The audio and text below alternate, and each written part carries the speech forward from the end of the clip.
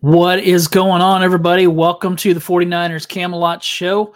I am your host, Mark Adams. You can find me on Twitter at 49ers Camelot or wherever, because I have the same name everywhere I'm at. You can also find my stuff at 49ers Web Zone. I write there, so go check that out. Go check out what we're doing there. A lot of great writers doing some really cool stuff, and so go check that out. We're going to jump in today, and I titled this Brock Purdy Leads Offensive Masterclass versus the Cardinals. And I'm going to give some key takeaways, some things that jumped out to me because it is fun to celebrate and fun to break down some things that happen. What's up, Josh? Josh is here with me in the chat. He said, this is a victory Monday. Yeah. Hey, I'm getting used to this, man. It's fun to have this team winning so much. And hopefully next week we're celebrating that again, because the next matchup is going to be the toughest one so far. Bryant says, what's up, Faithful? What's up, Bryant? Good to have you here. So let's get into this. Let's see what jumped out to me, some key things, some key takeaways. Again, the way that I do this on Mondays is while I'm watching the game.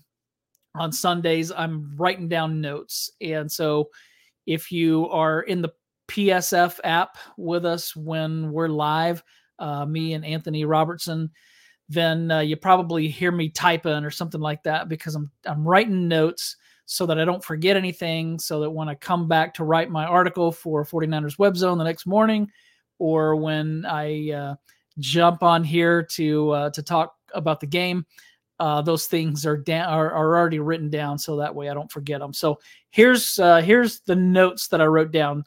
If someone is going to break a record held by Jerry Rice, I'm glad it was Christian McCaffrey. So as you probably know, McCaffrey broke Rice's record for scoring a touchdown in his 13th straight game with the 49ers.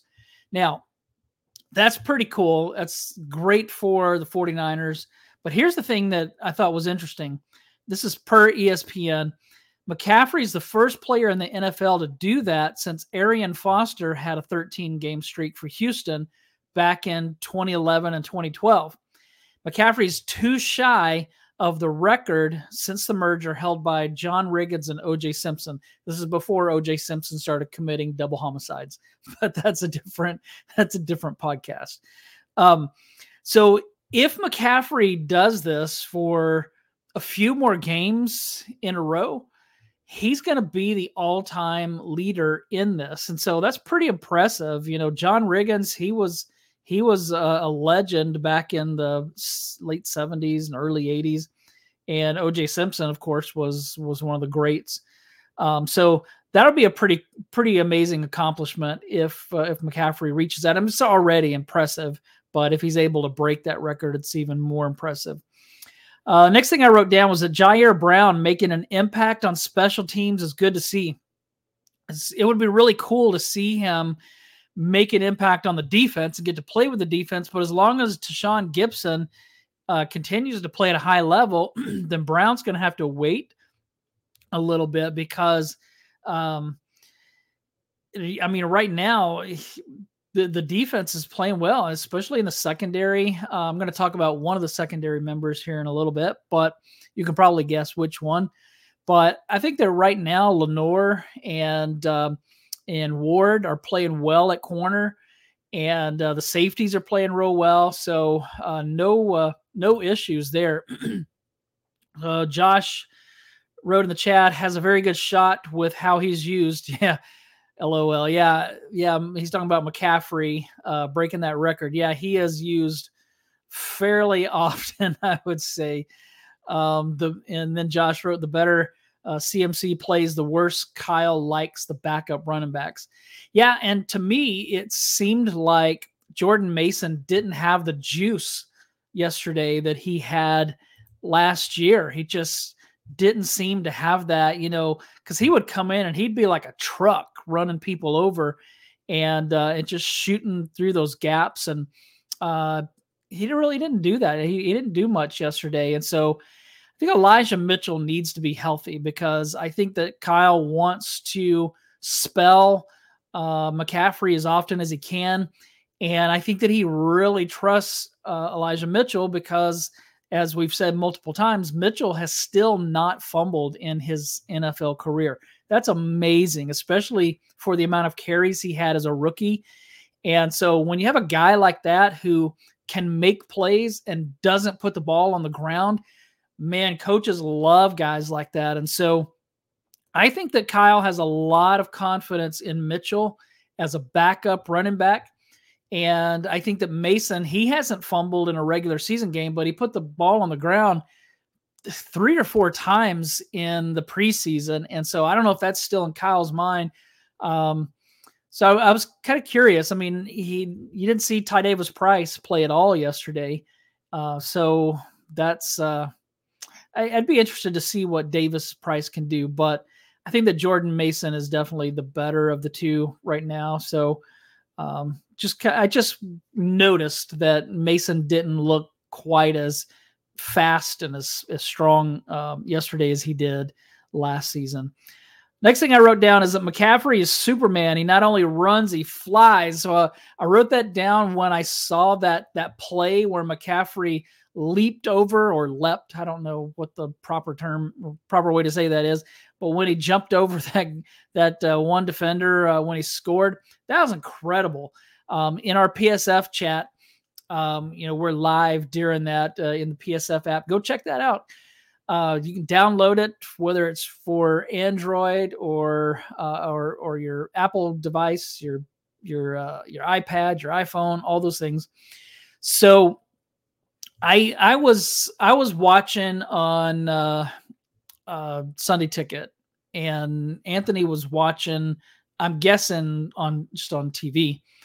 And so mine was a little bit ahead of his. And so I tried not to tell what's going on before he gets to see the play. And so it's kind of hard because sometimes I'm like, whoa, and I react in a way. Cause usually when I'm not live like that setting, I'm a lot more reactionary. So Sunday night, we're not going to be live. The other team on PSF will be, and that team has Steph Sanchez. So again, go download the app and come join us. It's a lot of fun. So Sunday night, I won't be live, but I'll probably be reacting more than I normally do. Next thing, someone tell Jake Moody he's not allowed to kick the ball out of bounds on kickoffs. That's twice this season already. And this time, when that happens, the other team starts at the 40-yard line. So that's a huge mistake.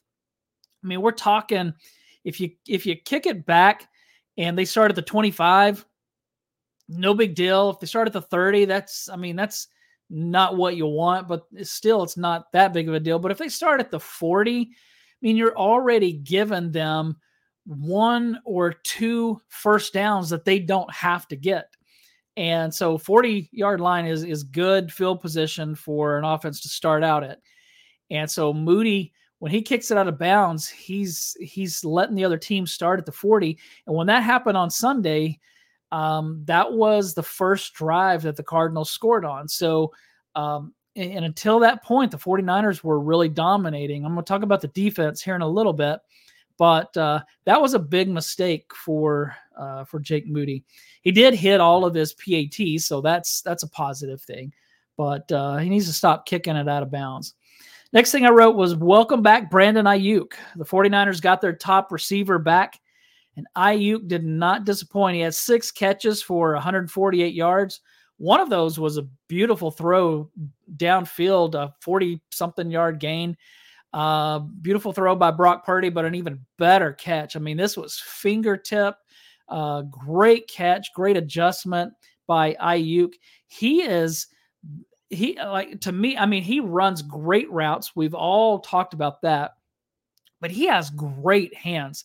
We all remember that play last year where Brock Purdy scrambled to his left, somehow escaped being sacked, came all the way back to his right, threw a perfect pass into the end zone, and Ayuk dropped it. Well, he hasn't dropped anything this year. They threw him the ball 6 times yesterday. He caught all 6 of them. He did the same thing in the first game. I think that he's had no drops. And so I think that there's only been like I saw this earlier today, and it's something like 3 passes thrown his way that weren't completed, and they weren't his fault. They were either bad throws or they breakups or whatever. And so Ayuk is becoming one of the top receivers in the NFL, and he's just looking like he's gonna keep on blooming and be a special player. Next thing I wrote, have I mentioned McCaffrey is really good? Have mentioned that. 4 touchdowns yesterday. He probably could have had a 5th, but Kyle Shanahan decided to get him get Brock Purdy a touchdown. So the record is for 49ers touchdowns in a game. Jerry Rice had 5 and Ricky Waters had 5. And so McCaffrey was just 1 away from breaking that. So Josh said that Ayuk was 8 for 8 in week 1. Yeah, I knew it was something like that. No drops. Every ball thrown his way was completed. So impressive Ayuk, impressive McCaffrey. 4 touchdowns is crazy. Kind of wanted to see him get that 5th, but at the same time, I just wanted him to score, because at that point, let's put the game away. Next thing I wrote down was Deebo Samuel didn't do much in this game, but it could be that he was just a decoy and they weren't planning to get the ball in his hands that often due to his 2 injuries. So he came into the game banged up, wasn't sure he was even going to play, but then as we got closer to the game, the word started getting out that it sounds like Deebo's going to play. And early on, they got him the ball. I think they ran him maybe the 2nd play of the game. I ran him to the outside, didn't get much, and I think they used him to do something like that again later in the game. But they only ran him. I'd have to look at the stats, and I don't have them right here. But I'll see if I can pull those up real quick. But Ant and I talked about that yesterday during the live stream. Are they using Deebo as just like a decoy, as a distraction, that because of his injuries, maybe they weren't planning to get the ball in his hands that much, because maybe they were like, hey, we don't even know if he's going to play, but if we can at least get him on the field, then that gives the Cardinals something to think about. And so Deebo had 3 carries for 6 yards. No passes. They didn't even throw the ball his way. So yeah, I think maybe he was just a decoy, and they never were planning to even get him the ball. So here's the next thing I wrote. Ambry Thomas is not good. I pick on him a lot. So last year, in my reaction pieces for 49ers Web Zone, I picked on Mike McGlinchey a lot. Like almost every week, I was saying Mike McGlinchey's terrible, and so it kind of became a joke, and if I didn't slam McGlinchey, then people would reply to the article and say, hey, what's wrong? You forgot about McGlinchey. And so this year, it seems like Ambry Thomas is the one that I keep picking at. I don't think he's that great. And I feel like every time he's on the field, bad things happen. And so I know they did it yesterday because Isaiah Oliver was having to deal with some quicker slot receivers, and that's not his strength. Oliver he's more physical. He had some really good tackles yesterday, some good open field tackles. In fact, he popped a few people, but that's Oliver's game. He's physical. He matches up better against the bigger receivers, but those quicker ones give him problems. And so I know that's why they pulled him out of the game and they put Lenore in at the slot and at the nickel. And then they brought Ambry Thomas in on the outside. And then what happened? The Cardinals immediately go down and score a touchdown. And one of those was Thomas got beat on a double move and gave up a big play. And then right after that, the Cardinals scored. I don't know if that was on. I've seen a lot of people saying that was Ambry Thomas' fault. I'm not really sure because I don't know what kind of coverage they were in, but he was with the receiver and then he broke off the receiver to go toward the outside, and that receiver was wide open. And Hufang was, I don't remember which safety it was. Gosh, I forgot which safety it was, but anyway, the safety was late getting there, and so he scored. So I don't know what Ambry Thomas was supposed to do on that play. Was he supposed to stay with the receiver? If so, he blew it. If he was supposed to go out to the flat, over to toward the sideline, then he did what he was supposed to do, and the safety was late. So I feel like it was Tashawn Gibson. I think that it was, but maybe it was Hufanga. I can't remember. Next thing I wrote was that Purdy's first incompletion didn't happen until well into the third quarter. And he just keeps impressing me. I mean, 20 for 21, 283 yards and a touchdown. I feel like at every turn, he just does something impressive. Like, he keeps passing the test. Everybody keeps doubting him, and he just keeps performing. Remember when after the Rams game, when everybody was like, he can't throw deep. He's terrible throwing deep. And ever since then, he's thrown deep more, and he's thrown deep really well. So I just like how he plays and how he's up for the challenge.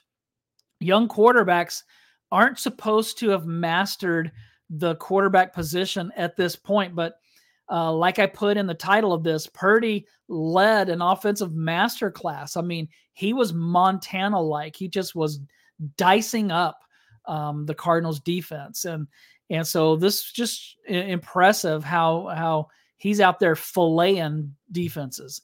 And so I couldn't be more proud of Brock Purdy.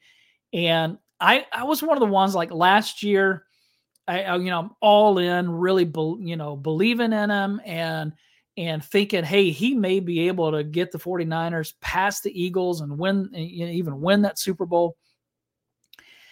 But then there was that part of me that NFL history is littered with quarterbacks that looked great for a handful of games and then disappeared. So is Purdy going to be that guy? Because he was picked last in the draft for a reason. And so, it's not a thing like, everybody passed on Tom Brady, at least 6 times or whatever. Everybody passed on Brock Purdy 7 times, and including the 49ers.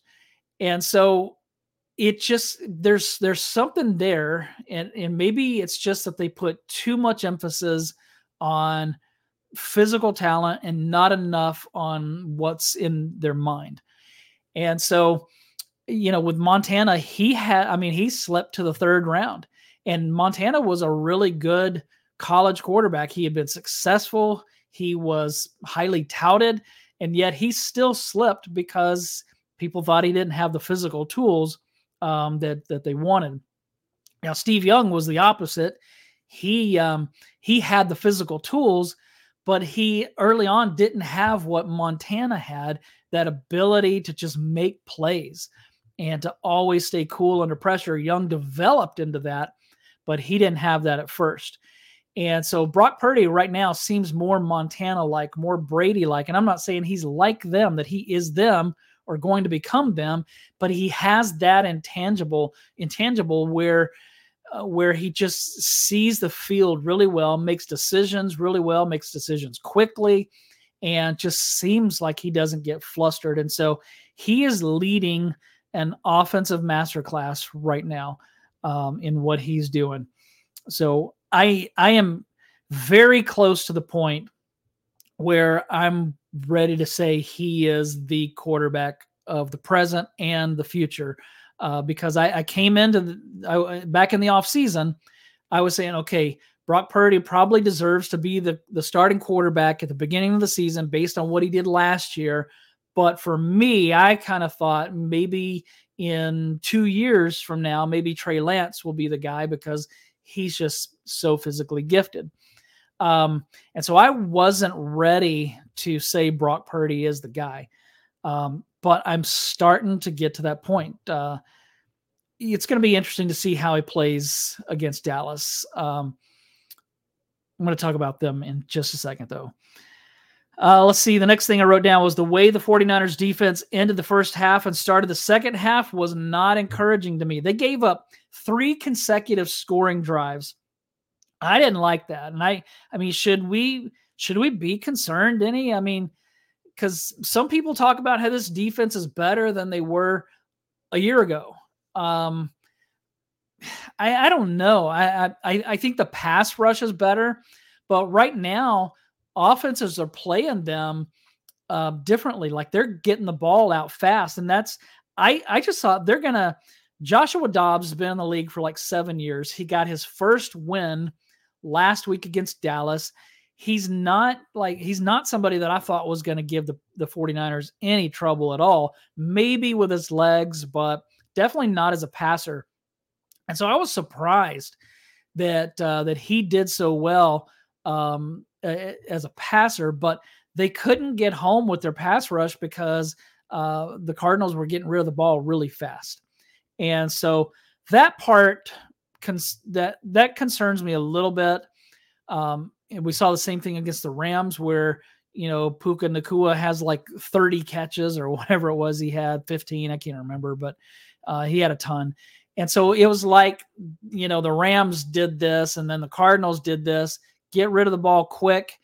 Don't let that pass rush get home. And then we have a chance. And I don't know if Dallas can play that game. We'll see. But that was definitely the game plan that Arizona came in with. And I think that that's definitely the way to attack the 49ers. And so makes me a little concerned, but still the defense came through whenever you needed them to come through. Javon Hargrave had that sack. And so, they came through when they needed to. Speaking of Javon Hargrave, he was unblockable. Man, I just feel like every game he's in the backfield almost every play. And so what if he ends up being the missing piece that they've been missing on that defensive front for the last few years, ever since they traded DeForest Buckner, really. He may be that missing piece, and that could help put them over the top. Next thing I wrote down is I continue to be impressed with Drake Jackson on this one screen pass. So Jackson's coming in, he's rushing the passer, and immediately read that it was a screen pass and turned around, helped bring down the running back and get the 49ers off the field. Just impressed with that for a young player to recognize those things as well as he did. I just thought that was great.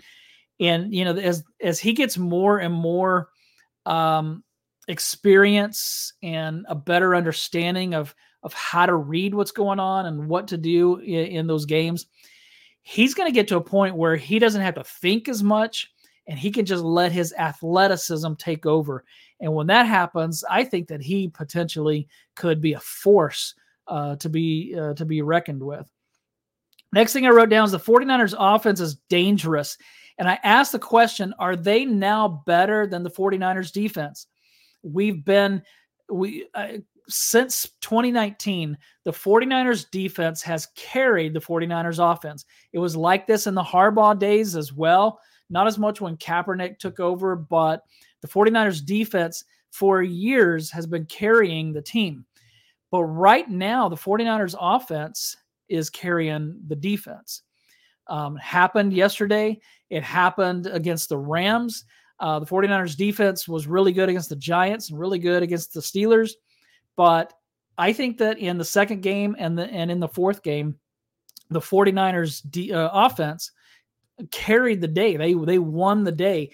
And so if the 49ers offense gets to the point where they're consistently better than the defense, man, I mean, they're going to win the Super Bowl as long as they stay healthy and things bounce their way. But because this defense is a championship level defense. And if the offense gets to that point, and I think that they're showing that, it's just, can they consistently stay that way? If that happens, then we're going to see this team playing in February, I think. And so that's super exciting. And it's exciting because when you think about Camelot, the 49ers history, the great glory days, like with that Dwight Clark, that catch back there and over my shoulder. Those teams were known for their offense. Now, they won Super Bowls because of their defense. You go back to Super Bowl 19 when they shut down Dan Marino. Joe Montana was the MVP, but the defense really was the star of that show. In Super Bowl 16, in their first one, the 49ers offense wasn't great. They had been all season, but they weren't great in that game. But the defense won that Super Bowl for them. And so, you can go back to 94, best offense in football that year, but that defense is what put them over the top.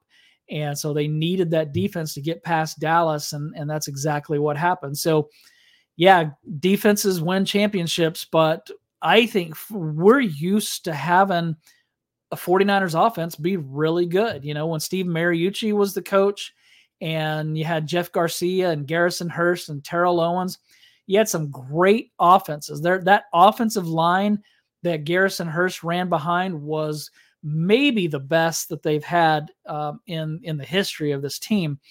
They had some great ones in the 80s, great one in 94. Harbaugh had some great ones, but those offensive lines that Garrison Hurst ran behind were second to none. I mean, they were so good. And so I just think that this offense it has become so dangerous. Over 30 points or better every game this season. So that's impressive. Next thing I wrote down was Willie Snead can block.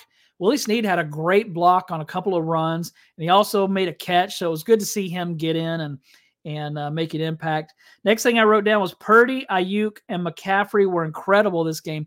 They were easily the three-headed monster. Talked about Purdy a lot, talked about Ayuk and McCaffrey. We all know how he did. So great game by those guys. But also the offensive line. Other than the sack that Colton McKivitz gave up, the offensive line was really good. Now, here's the scary part. Next up for Colton McKivitz is Micah Parsons. And he survived TJ Watt, although he gave up, a few sacks. Although I do think that one of those sacks that TJ Watt got was on Brock Purdy. But Micah Parsons is a beast, man. And so I mean, we all remember what he did to Mike McGlinchey last year. So this is going to be my number one concern against Dallas is going to be Micah Parsons and getting him blocked. And I thought Kyle Shanahan called a great game. I thought that he was just spot on. His receivers were open. Ayuk was, he's always open. There was one where he was so open, and I'm like, how in the world did he get so open? But yeah, next up is the Cowboys. And so what are you worried about with them? For me, it's Micah Parsons. Tony Pollard scares me a little bit more than Ezekiel Elliott did. But I just don't know if Dallas is going to be able to run on the 49ers. Now, when they lost to the Cardinals, they had, I think, 3 offensive linemen that didn't play that game or got hurt and left the game. And so I need to check and see if those guys were back on Sunday. But that's going to be a challenge. Can they block Micah Parsons? Can they slow down Tony Pollard? And then those receivers scare me a little bit.